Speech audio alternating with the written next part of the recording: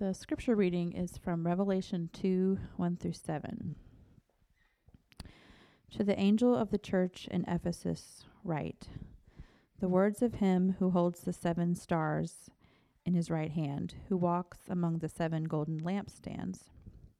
I know your works, your toil, and your patient endurance, and how you cannot bear with those who are evil, but have tested those who call themselves apostles and are not, and found them to be false.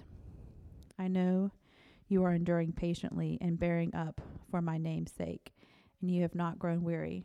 But I have this against you, that you have abandoned the love that you had at first. Remember, therefore, from where you have fallen. Repent, and do the works you did at first. If not, I will come to you and remove your lampstand from its place, unless you repent. Yet this you have, you hate the works of the Nicolaitans, which I also hate. He also has an ear. Let him hear what the Spirit says to the churches. To the ones who conquers, I will grant to eat of the tree of life, which is in the paradise of God. This is the word of the Lord.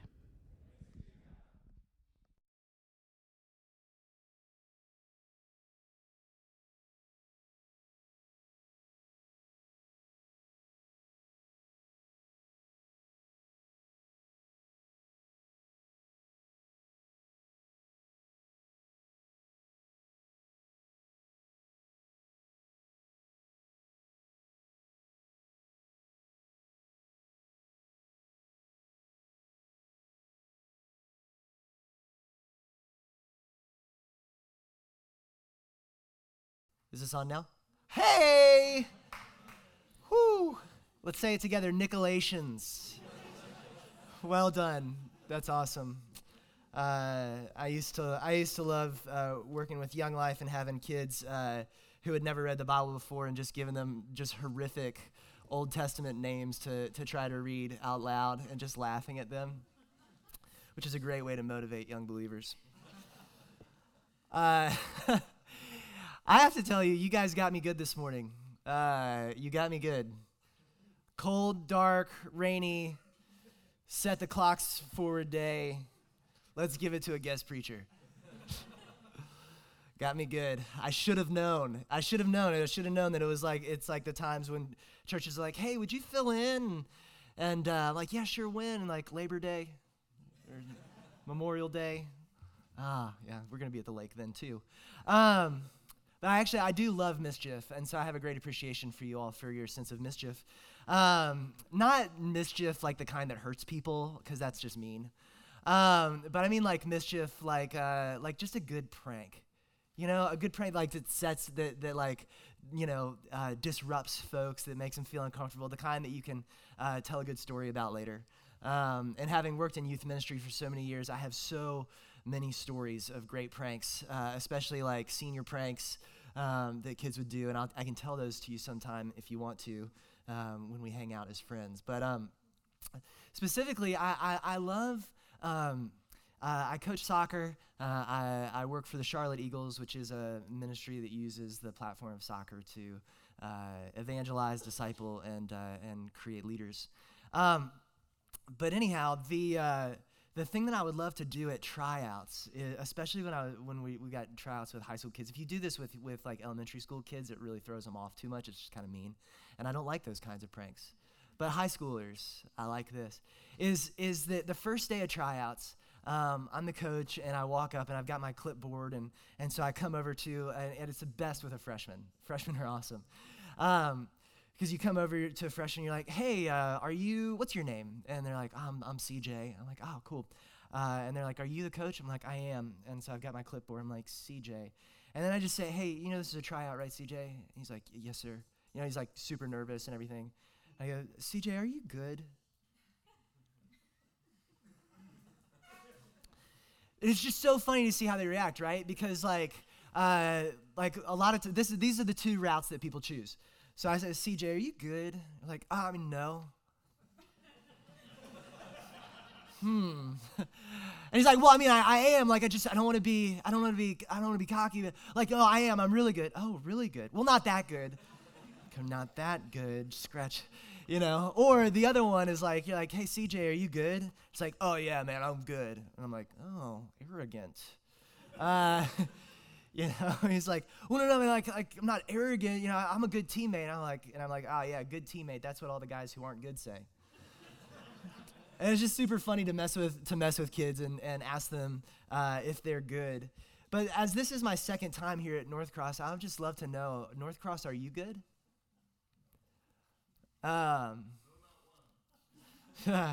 Church bingo, you got it. But like, are you good? But like, keeping in mind that as a church, you're a group of people. The church is not just the leadership of the church. The leadership is part of the church. Y'all are the church. And I'm curious that as you think about yourselves as a church or maybe as individual believers, if you were to write a top 3 list of the things that you're best at, what would that be? You can go ahead, write it down. 1, 2, 3. Literally 1, 2, 3. Nobody's writing. Cool. So we'll just imagine it. It's going to be important because we're going to come back to this later, so you're really messing up the sermon right now. The things that you would say that you're best at, top 3 as a church. Almost all of us carry the anxiety in life that we want to be good enough. Some of us wake up in the morning and have learned how to channel that anxiety into an ambition to be great. Many of us want to even be the best of the best. And if you're like that and a Christian, chances are you want your church, that is the followers of Jesus that you surround yourself with, to be the best of the best. So are you good? Let's pray. Jesus, please shine your light on our hearts. God, it has to be you. It has to be you, not me. It has to be you that convicts us, that reminds us, that takes us back. Father, I pray that we would be like the younger son in the prodigal story that is reminded and sent home by the memory of the good Father. Jesus, please move in our hearts. We love you. It's in your name we pray. Amen. So we're talking about Revelation this morning. And judging by looking at this room, probably at least 50% of you read the Left Behind series. Of that 50%, 90% of you thought it was awesome. But Revelation is a highly stigmatized book of the Bible, and there's a lot of odd feelings about it. My wife, when she was in college, had a dream that somebody ran into her room and said, Jesus has come back, like the world's ending. And maybe you've had a dream like this before. And she said that she woke up sad. She woke up sad. I mean, we know that as Christians, we're supposed to long for the palingenesia, the renewal, the restoration of all things, the new world. We know that we're supposed to long for that. But like a lot of times we kind of like this place, and that's not a bad thing. And so a lot of times Revelation is like this thing. It's like, oh yeah, it's going to be good news, but it's going to hurt, and there's all that tribulation stuff and that's going to be tough. I don't want to be around for that. But Laura woke up sad from the dream, in large part because she hadn't met me yet. But I'm joking. Great. I'm using this handheld. It's going to be awesome. Where was I? My wife was sad because she hadn't met me yet. Revelation. Anyway, Revelation is about a lot of things. But Revelation, more than any other book in the Bible, shows Jesus as he is right now. Like the Jesus that's portrayed in the book of Revelation is the exact same Jesus in the exact same way that we encounter him. It shows Jesus as he relates to the movement of human history. The book of Revelation sees Jesus in a way that overcomes our fears and leads to radical faith. In fact, the book of Revelation might be the greatest antidote to fear that we believers have, and isn't it so funny that we're scared to read it? And maybe I'm not speaking for all of you. Maybe some of you are like, oh man, my life verse is Revelation 17:16. Good for you.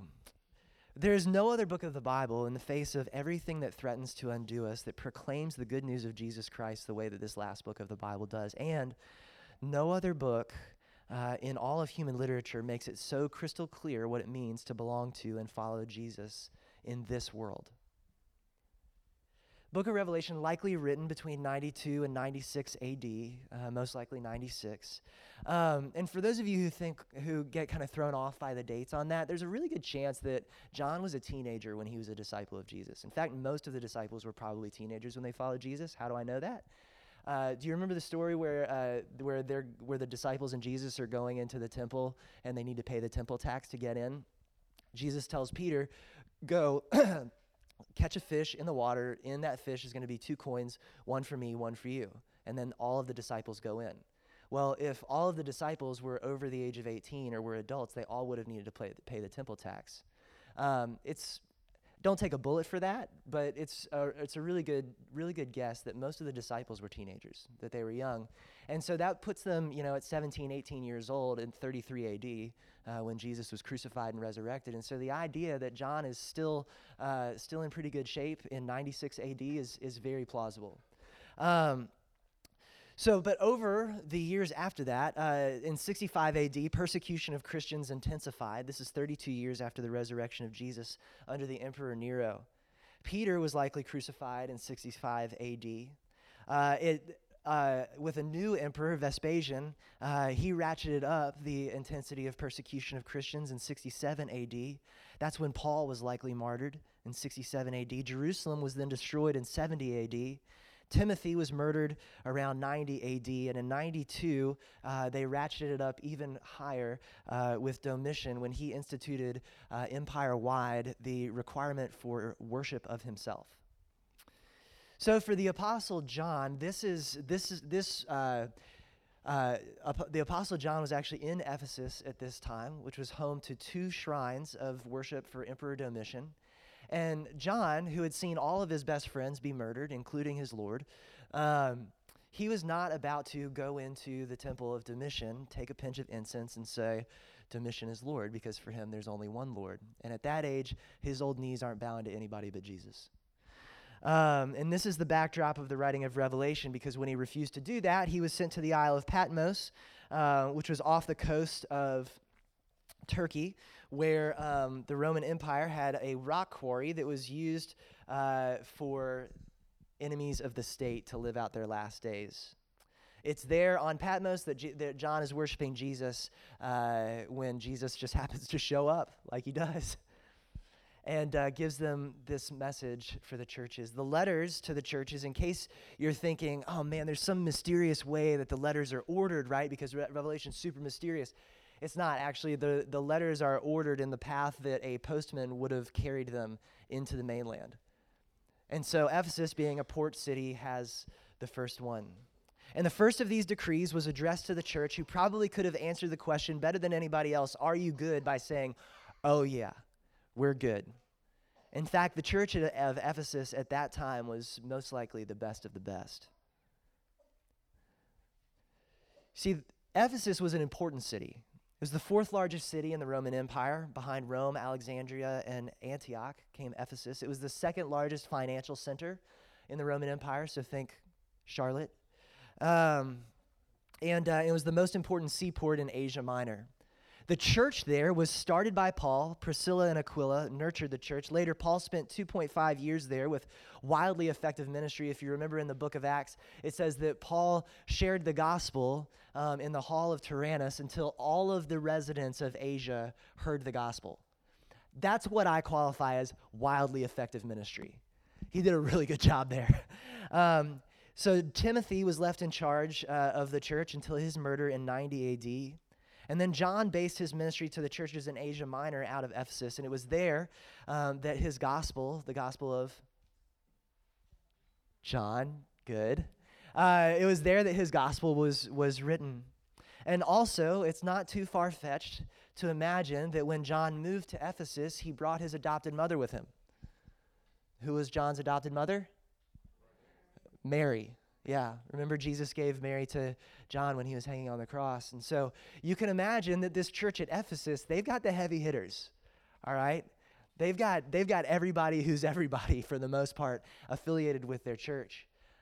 Even doing the Apostles' Creed on Sunday morning, can you imagine, standing up there, and we believe conceived of the Virgin Mary. Oh gosh, you're there. Is that awkward? I'm just kidding. They didn't write that yet. And so what does Jesus have to say to the church that was the best of the best? To the angel of the church of Ephesus write, the words of him who holds the 7 stars in his right hand and who walks among the 7 golden lampstands. The stars are the messengers to the churches. So essentially, Jesus is saying, yes, the people who are leading you, I've got them in my hand. I've got them right in the palm of my hand. And the lampstands are the churches themselves. And it's important to note where Jesus is in relation to the lampstands. He is among the lampstands. He is among his churches. Jesus is walking with them. This is so important for you to know.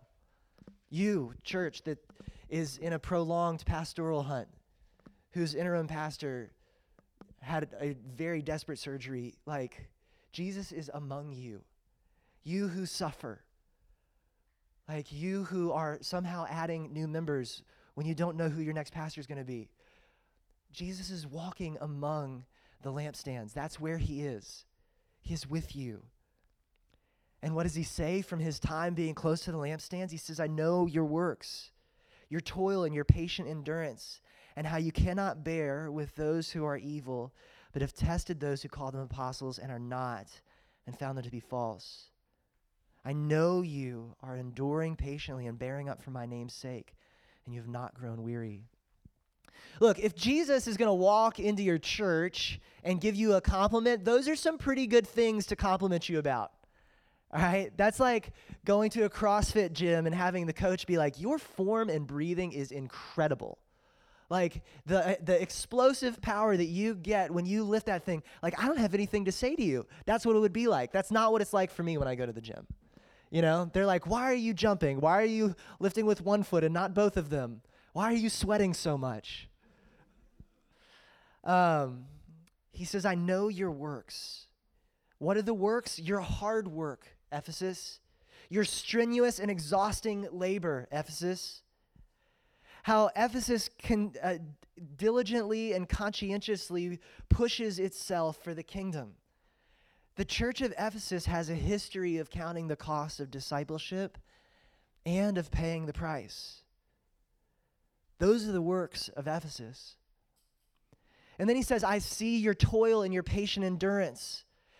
He says how you are long-suffering, how you oppose the emperor cult and the steamy worship of the goddess Artemis, whose 7 wonders of the world temple was found in Ephesus. This church is growing in the shade of not 1 but 2 temples to the Emperor Domitian. Usually, if a city in the Roman Empire was really good, they were rewarded with 1 temple to the emperor. Ephesus was so good, they got double. And not only that, but there's Artemis who's worshipped there. And people in Ephesus, they loved them some Artemis. All right, you guys remember in the book of Acts?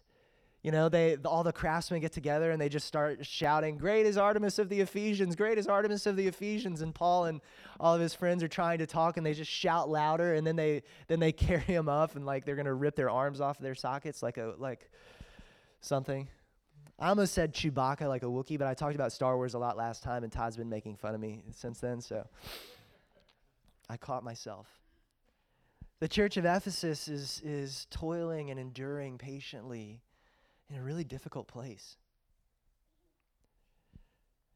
He says, I know that you cannot bear with those who are evil, that you have tested apostles who are not apostles. The Ephesians were committed to a purity of life and to a purity of doctrine. They were PCA. They were not indifferent or compromising. They were committed to both orthodoxy and orthopraxy. So if you had asked Ephesus what their top 3 things that they're best at, what John Stott, the Anglican priest and epic theologian of the last century, said Ephesus's top 3 was, he says, number 1, that they're energetic in their service. Number 2, they're patient in their suffering. And number 3, that they're orthodox in their faith. Put in another way, the church at Ephesus is tough, tenacious, and true. But then comes verse 4. I have this against you. I have this against you, verse 4, that you have abandoned the love that you had at first. You have abandoned the love that you had at first. You've left your first love. You see, the church at Ephesus suffers from something that I know very well, and I experience even this morning, and that I expect that you do too. The church at Ephesus is giving a first-rate commitment to a second-rate cause. Truly, as it was said in the book of Samuel, man looks at the outward appearance, but God looks at the heart. The church at Ephesus has everything except the one thing that is most needed, the one thing that Jesus deserves most, and that's to be in love with him. You see, Ephesus, like all of our churches, including this one, is not called to be the best of the best, but is called to be the best at the best. Y'all, I wonder, of the top 3 lists that you all wrote for your church, that you're best at, or for yourself as followers of Jesus, I wonder, did anyone write in the top 3 loving Jesus? Of course not. It's understood. We wouldn't be here on this cold, rainy, dark morning where we set the clocks back if we didn't, right? It's assumed. It goes without saying. Nothing goes without saying.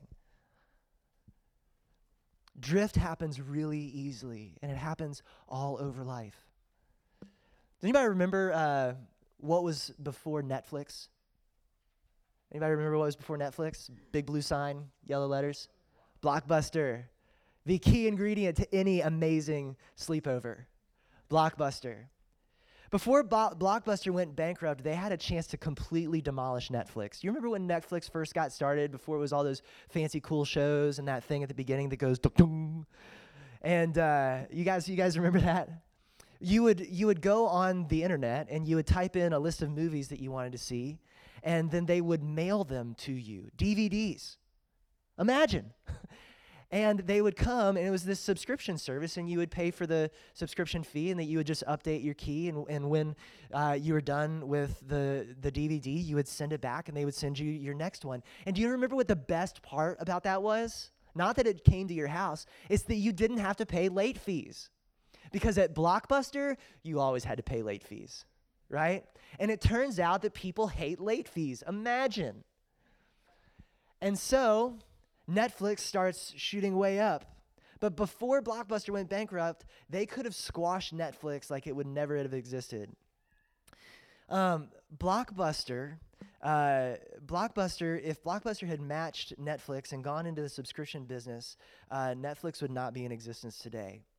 And the proposal went all the way up to a board meeting. And at the board meeting where they had to vote on whether or not to go after the subscription business, the board voted no, not to. Hindsight's 20/20. But do you know why? It's because the previous year, Blockbuster had made $800 million in late fees. And so they decided they couldn't go into the subscription business because $800 million of their revenue was based on them charging late fees. In that moment, they decided that they weren't going to be a business about providing entertainment anymore, that they were going to be a business about late fees.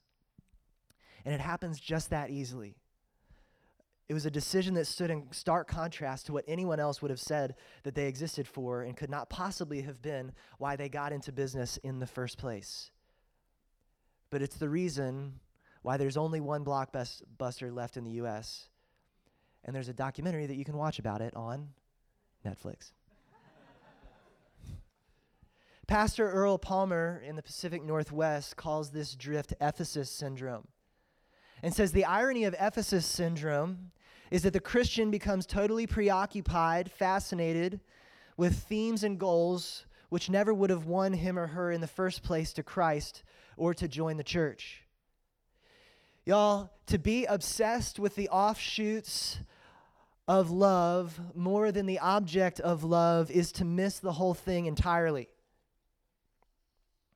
This is what Jesus calls out Ephesus for, is that you love the things that you do for me more than you love me. He's confronting a new, what I've come to call, as in preparing for this sermon, new covenant Phariseeism. He's saying, you just drifted off that much. You've become preoccupied with things that never would have won you to me in the first place. I mean, seriously, look at us. Oh man, we love our doctrine. We're Presbyterian. We love our church government. We're Presbyterian.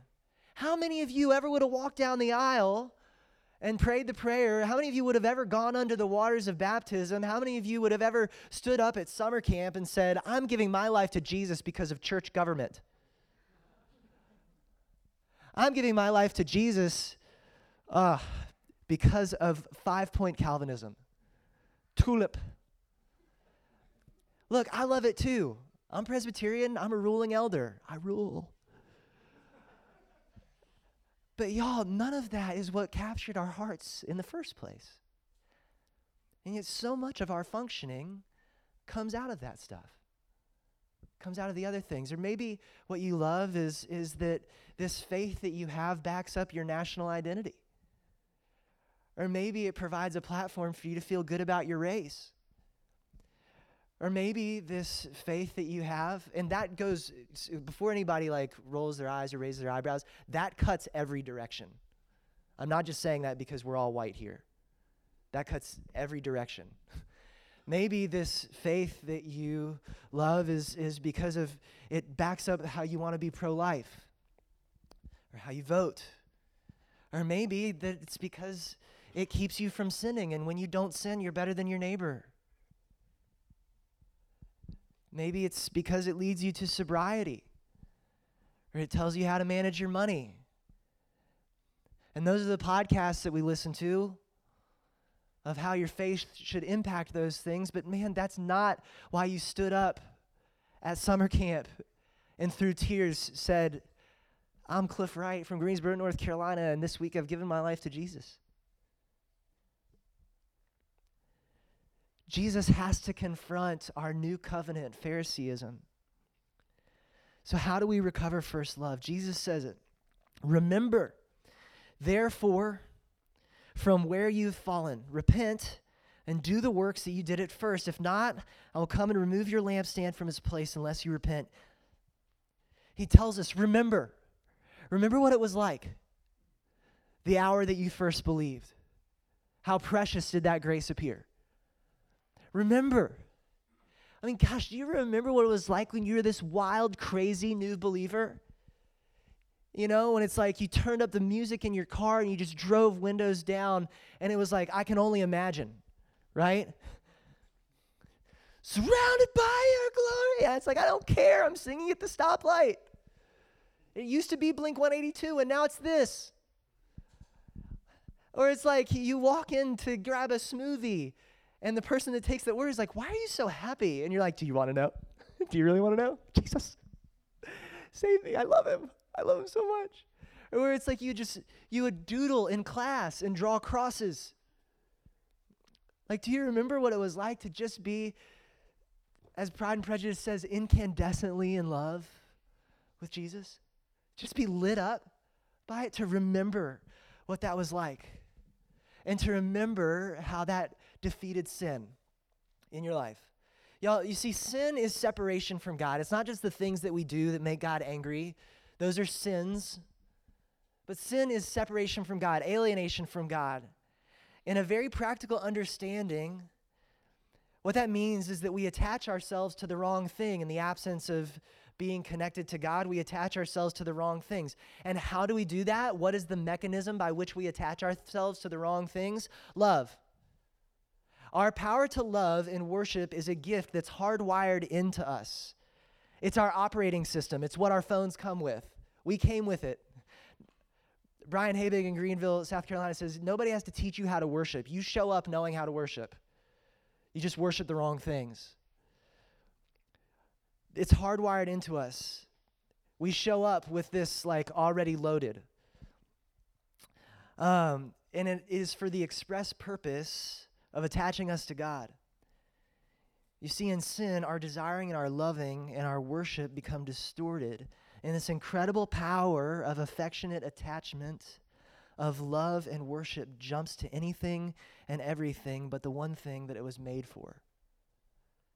John Webster, the theologian at the University of St. Andrews, says it this way: when we set our affections on something, we come to regard it as supremely significant, valuable, and praiseworthy, and it offers us a satisfaction and fulfillment which we cannot derive from other things, and we arrange our lives in such a way that we take every opportunity to enjoy that satisfaction and experience that fulfillment. End quote. One of the most serious demands that the gospel makes on human life as it invades us is the reorganization of our loves. The deeper change underneath all of our Christian transformation is a change in what we love. Until our affections are made new by being set on the right object, the work of regeneration remains incomplete.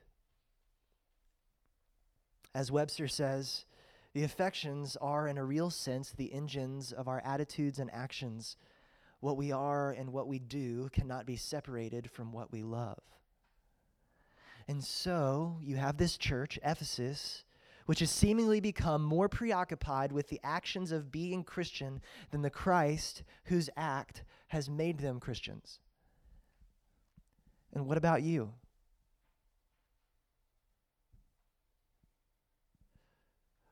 Where's your new covenant Phariseeism? Who do you love? Who do you love? I mean, I'm telling you, man, like inside of me right now, I can tell you what's going on.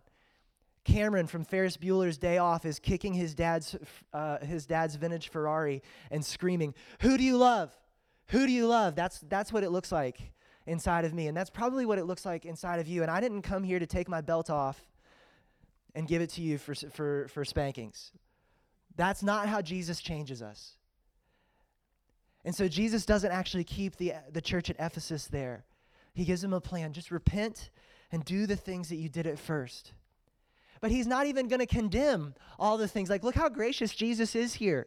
He comes back and he says, yet this you have, you hate the works of the Nicolaitans, which I also hate. Like, Jesus is saying, like, look, I'm not saying that the things that you do for me are bad.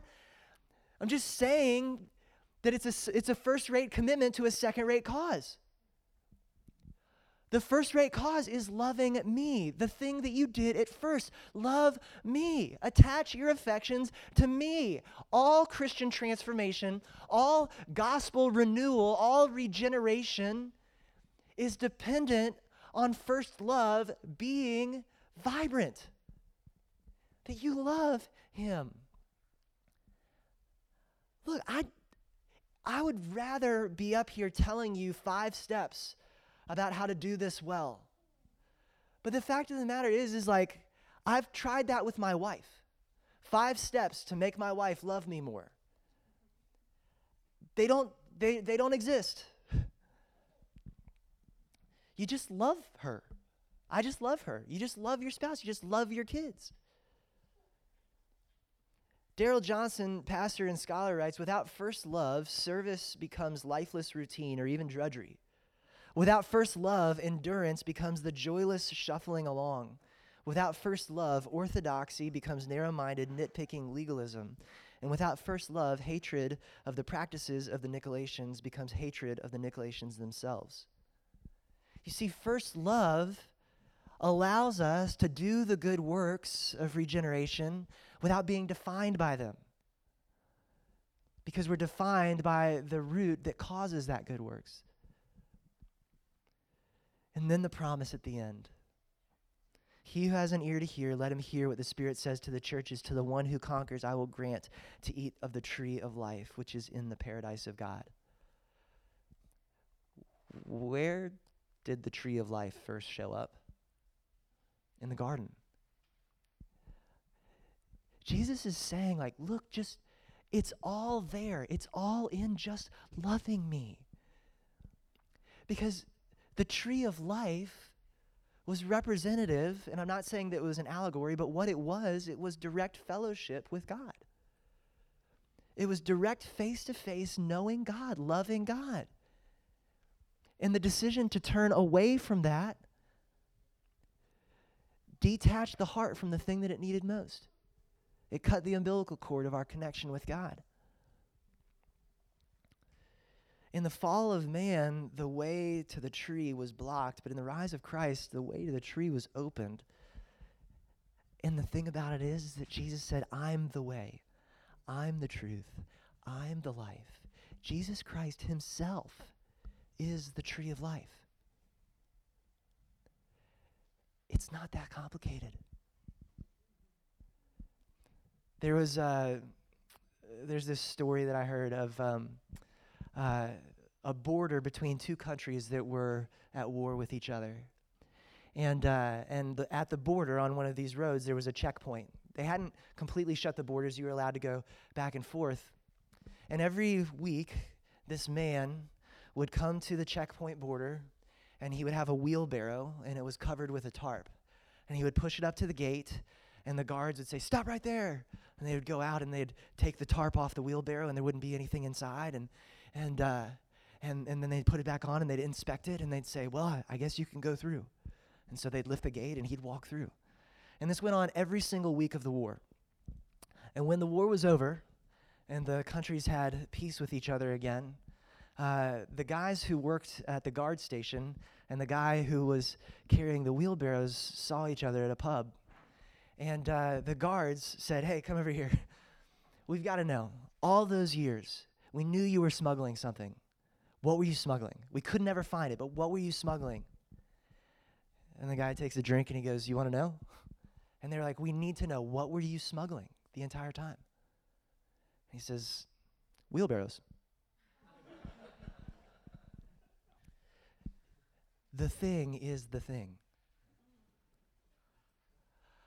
Loving Jesus, having your affections attached to him, is not one of the things you do. It's all that you do. It's all that you're supposed to do. Eat from the tree of life. Look at Jesus. Cast your gaze on him. Don't love being a Christian more than you love Christ. Don't love doing things for Christ more than you love Christ, because those things can't carry the heavy weight of your soul. Only the power of your affections, rightly attached to the right object of your affections, only in that can your soul possibly come alive. And anything else, I promise you, will disappoint you every day of your life. Let's pray. Jesus, we love you. Please help us love you more. Lord, thank you for how you mercifully expose our new covenant Phariseeisms to each of us. And Lord, I pray that this week as we drive in our cars and maybe turn on a worship song and take our eyes off of ourselves and put them on you, that we would experience that teenage first love of you again. And Lord, I pray that when we wake and we read your word in the morning, that we journal to you and that we pray to you, that you would help us to know that you are the same today as you were in that first day for us, and that you love us dearly. In Jesus' name, amen.